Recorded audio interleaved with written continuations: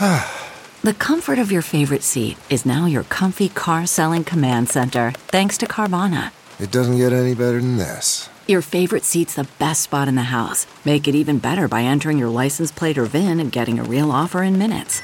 There really is no place like home. And speaking of home, Carvana will pick up your car from yours after you finalize your offer. Visit Carvana.com or download the app and sell your car from your comfy place.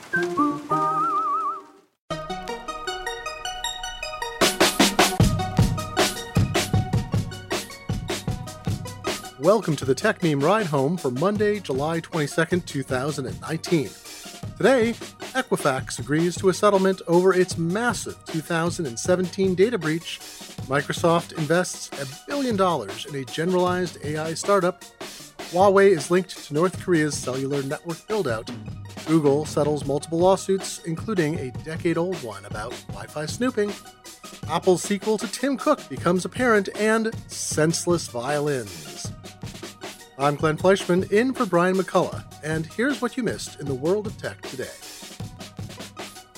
Equifax has agreed to pay up to $700 million to consumers, lawyers, and regulators over a massive breach of its credit information databases discovered in 2017. Personal data covering nearly 150 million people was exposed for months before the company discovered it, and then it waited 6 weeks to disclose the hacking. The FTC complaint says that multiple entities exploited the breach, who, though, are still unknown. Records included a host of private data and financial data, such as credit card numbers, driver's license numbers and details, social security numbers, dates of birth, phone numbers, and email addresses.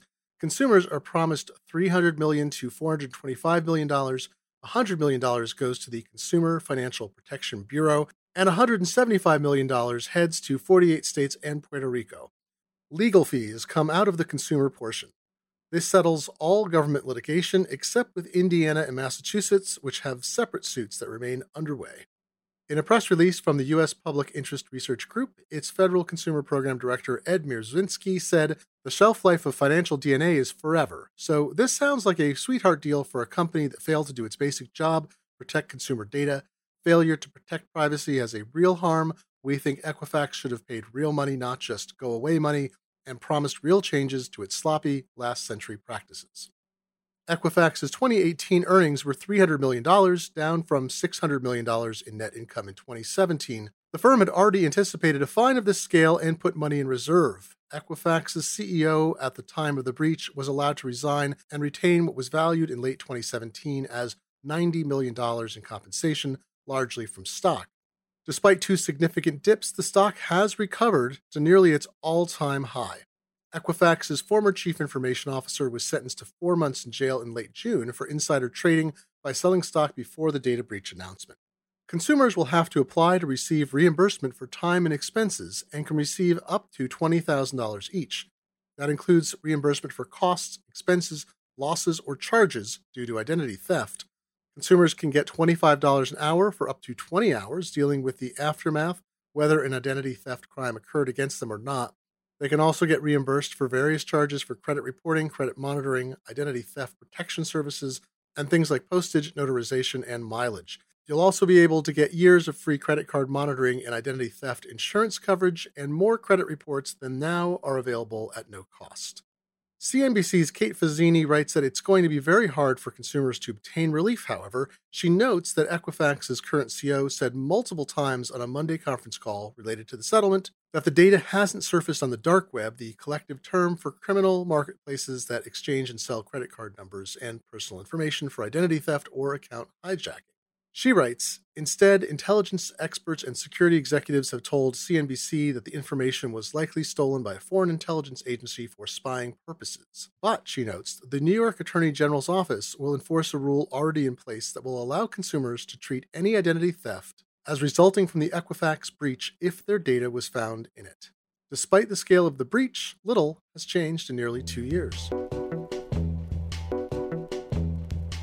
Microsoft said today it's investing $1 billion into OpenAI, a richly pedigreed artificial intelligence firm in San Francisco. Elon Musk was a co-founder, and OpenAI has been run since March by the former head of Y Combinator, Sam Altman, another co-founder. The The company was once a nonprofit and was reformed into a commercial venture to raise money. Microsoft's investment isn't quite as traditional as usual funding rounds. Instead, it's going to be paid out over time, taking even as long as a decade or more.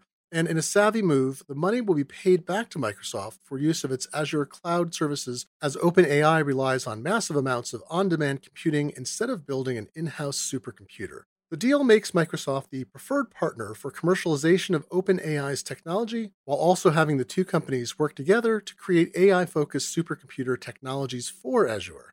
Chairman and CTO Greg Brockman said in a blog post, "The most obvious way to cover costs is to build a product, but that would mean changing our focus. Instead, we intend to license some of our pre-AGI, that's artificial general intelligence technologies, with Microsoft becoming our preferred partner for commercializing them." OpenAI's modest goal is creating a general form of artificial intelligence that's as supple and wide-ranging as the human brain in performing different tasks. Despite the massive gains in AI accuracy and performance since the flowering of deep learning several years ago, those systems have to be trained in highly specific domains. Asking a voice recognition algorithm to identify cats is like asking a digital video recorder to format pages for printing. OpenAI hasn't achieved this yet, of course, but it's already marked a milestone by beating the top players in the world at the video game Dota 2 via a system it developed that relies on reinforcement learning. Microsoft has invested heavily in AI before now, of course, as have all the other tech giants: Apple, Google parent company Alphabet, Amazon, and Facebook.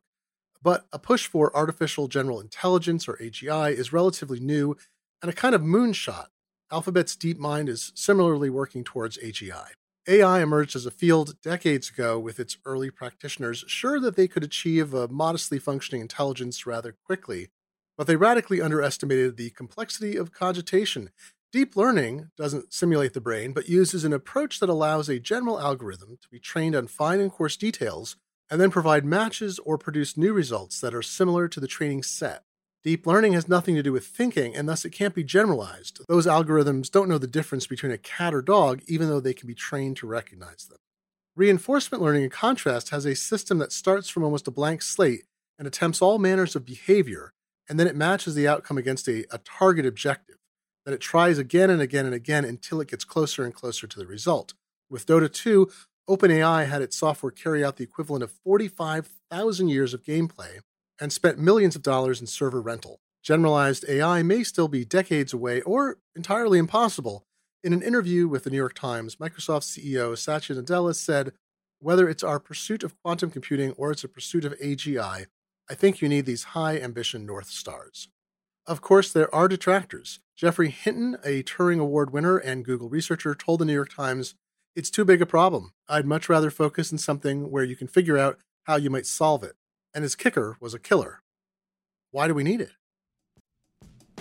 If you're a marketer, you probably got into marketing because you like being creative. If you're a developer, it's because you like building cool stuff. But too often, marketers and developers are stuck with old-school content management systems that make it harder to do that. Storyblock, a content management system, is here to help. Teams from Netflix, Tesla, and Oatly are among the 200,000 Storyblock users who switched from old-school systems like Sitecore, Drupal, and AEM to Storyblock. Why? Storyblock makes it easier for marketers and developers to build websites, apps, and other digital experiences and simply get shit done. For example, Storyblock has a new feature called the Ideation Room. The Ideation Room is a central space within Storyblock where you can collaborate with your teammates to come up with new ideas and refine them with the help of AI. If you want to ship your work in less time and stop wrestling with your CMS, try Storyblock for free today at get.storyblock.com/ridehome. That's get.storyblock.com/ridehome. Shout out to Crunch Labs for sponsoring today's episode. Crunch Labs is a very small team of fun-loving design folks and engineering nerds led by Mark Rober, head engine nerd and former NASA engineer. You have kids? Just ask them who Mark Rober is. They know. Trust me, YouTube science superstar.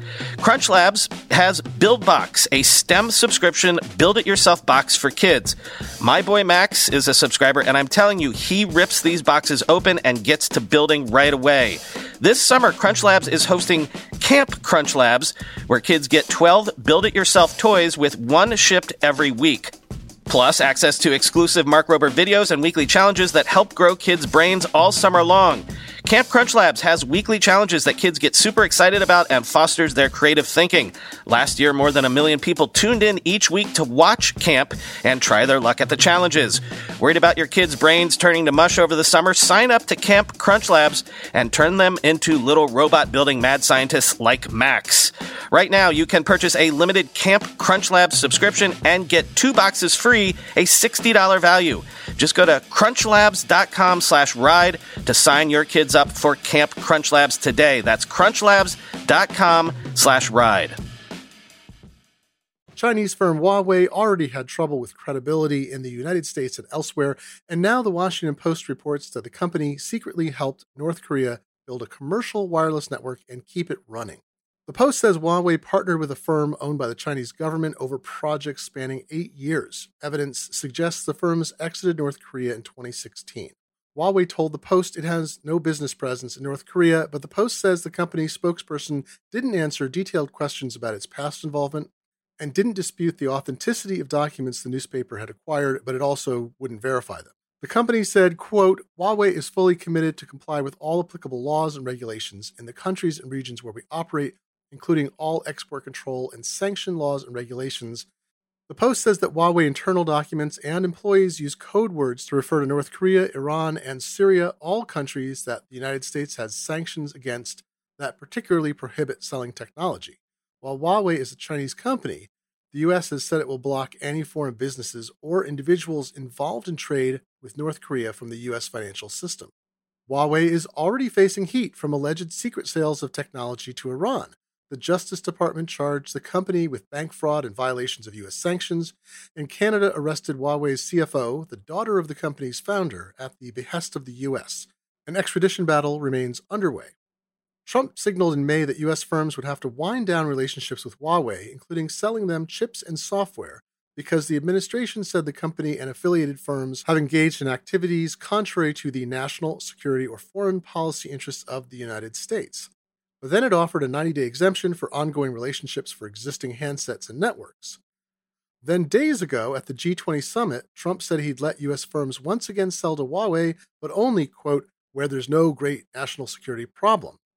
Anyway, this alleged extensive work in North Korea complicates matters further. The Commerce Department has investigated links between Huawei and North Korea since 2016, the Washington Post says, and Trump is desperate for a foreign policy win by getting Kim Jong-un to agree to binding nuclear weapons restrictions. So it's anyone's guess what random decision he makes next about Huawei. In the holy crap, this story is still going on department, Google has offered to pay $13 million to end a 2010 lawsuit over Wi-Fi spying, according to Bloomberg. The suit asked for billions in damages in its initial filing. I've reported on this story for nearly a decade. Google quietly began recording Wi-Fi signal information to enhance location finding while also recording imagery for Street View. But that wasn't the problem. In 30 countries, it was running software between 2008 and 2010 that also passively captured data passing over open, unencrypted Wi-Fi networks. The company's vice president of engineering and research said in 2010, it's clear from those inspections that while most of the data is fragmentary in some instances, entire emails and URLs were captured as well as passwords. Yeah, that's right. In 2010, people were still sending their passwords in the clear. We didn't have HTTPS everywhere. It was a rough time. It took years for Google to settle matters with state regulators, especially in privacy-minded countries like Germany. It was a real privacy black eye for a company whose motto at the time was still "Don't be evil," as its story about what data it acquired and what it was doing and what data it had destroyed shifted several times. The lawsuit accused Google of violating the Federal Wiretap Act, which would have meant a fine of $10,000 for every person whose data was captured. An appeals court in 2013 didn't rule on whether Google had violated the law, but said the act was valid to raise in the lawsuit. Google had maintained that it was legal to intercept Wi-Fi signals. 20 named plaintiffs in the lawsuit will receive a little money, lawyers will get as much as 25%, and the rest will be distributed to consumer privacy groups, Bloomberg reports. The settlement came late on Friday without any fanfare. No one's quite sure why it suddenly got resolved. The shift to mobile devices means every smartphone is a little Wi-Fi sniffer, capturing snapshots of network signals around it, but not the data that passes over open networks, and it pairs those network names and signal strengths with GPS coordinates that it's derived from its onboard satellite receivers, and then uploads those snapshots to Apple, Google, and others. Google has also agreed to end an age discrimination class action lawsuit that involved 227 people by paying $11 million. Plaintiffs will get about $35,000 each, and lawyers will pocket $2.75 million if approved by the federal judge overseeing the litigation. In this case, the start was a job applicant who said she'd interviewed at Google 4 times over 7 years and was never offered a job despite her skills and experience, accusing the company of discrimination on the basis of age. Google said it wasn't true, even though its interviewers said that those applicants could be a good fit for the company's culture, but the company maintained that they didn't have the, quote, technical aptitude, unquote. It's no secret that tech companies discriminate on the basis of age. At tech companies, the median age of their employees, that is half are younger and half older, is typically around 30 for firms like Facebook, Google, Apple, Amazon, and Microsoft. At Oracle, IBM, and HP, that number is closer to 40. Stories abound from older engineers who are laid off while a company hires younger folk or who can't get a job, unless, of course, they know COBOL and want a financial sector position where the ancient language remains in heavy use. Who will replace Tim Cook? Bloomberg's Mark Gurman, someone who seems to have many moles inside the company based on the accuracy of his reporting over many years, says that Chief Operating Officer Jeff Williams is likely the heir apparent for the unknown future date when Cook would decide to move on. The departure of Johnny Ive shifted his design studio's work under Williams' control, and he's now clearly the number 2 person at Apple. Gurman writes that several former and current Apple employees said that, quote, Williams has distinguished himself as a modest, disciplined, demanding leader in the current CEO's style. But is that what Apple needs? Someone who'd be comfortable wearing a cardigan? A former senior Apple executive said, if you think Cook is doing a good job, then it's a good choice. Apple critics want the company to introduce an industry-changing, industry-destroying new product every year, always alleging that it used to do so. In fact, the Mac and the iPhone were the only dramatically disruptive products in the company's history. Others, like the iPad and Apple Watch, throw off huge amounts of profit and dominate in their categories more quietly and largely get ignored for the minor disruption that they are.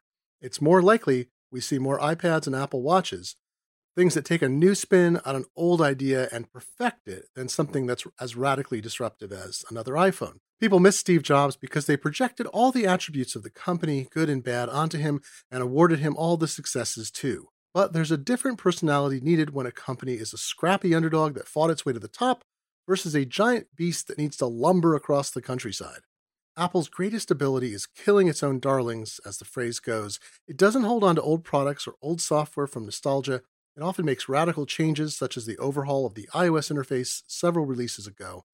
Apple dropped the expensive gold watch that didn't sell and ditched the trash can Mac Pro that wasn't up to snuff for expansion, even if it took them years to make a new Mac Pro. Let's face it, nobody can articulate what the next big missing product is that everyone needs, and Apple remains best suited to understand that. The next big thing is more likely to come in software than hardware anyway. Finally, Etsy invests in gratuitous sax and senseless violins. The crafty site will purchase Reverb, a marketplace for musical instruments both new and used, paying $275 million in the deal. Etsy is best known for Twee and Fey products that have inspirational phrases printed in letterpress on them, knit holders for glass air plant terrariums, and vintage goods that your parents tried to get rid of. But there's only so much of that you can sell. A specialty marketplace seems like a great compliment. And that's the news. I've been your host, Glenn Fleischman, in for Brian McCullough, who is currently within about 5 miles from me on vacation, running silent. If you're interested in printing and typographic history, you might like my latest project, the Tiny Type Museum and Time Capsule, which you can find at tinytypemuseum.com, and you can find me on Twitter far too often at Glenn F. Thanks to the editors at TechMeme who tweet out every headline they post every hour of the day at TechMeme. It's a great way to stay on top of the tech news. Have a great evening.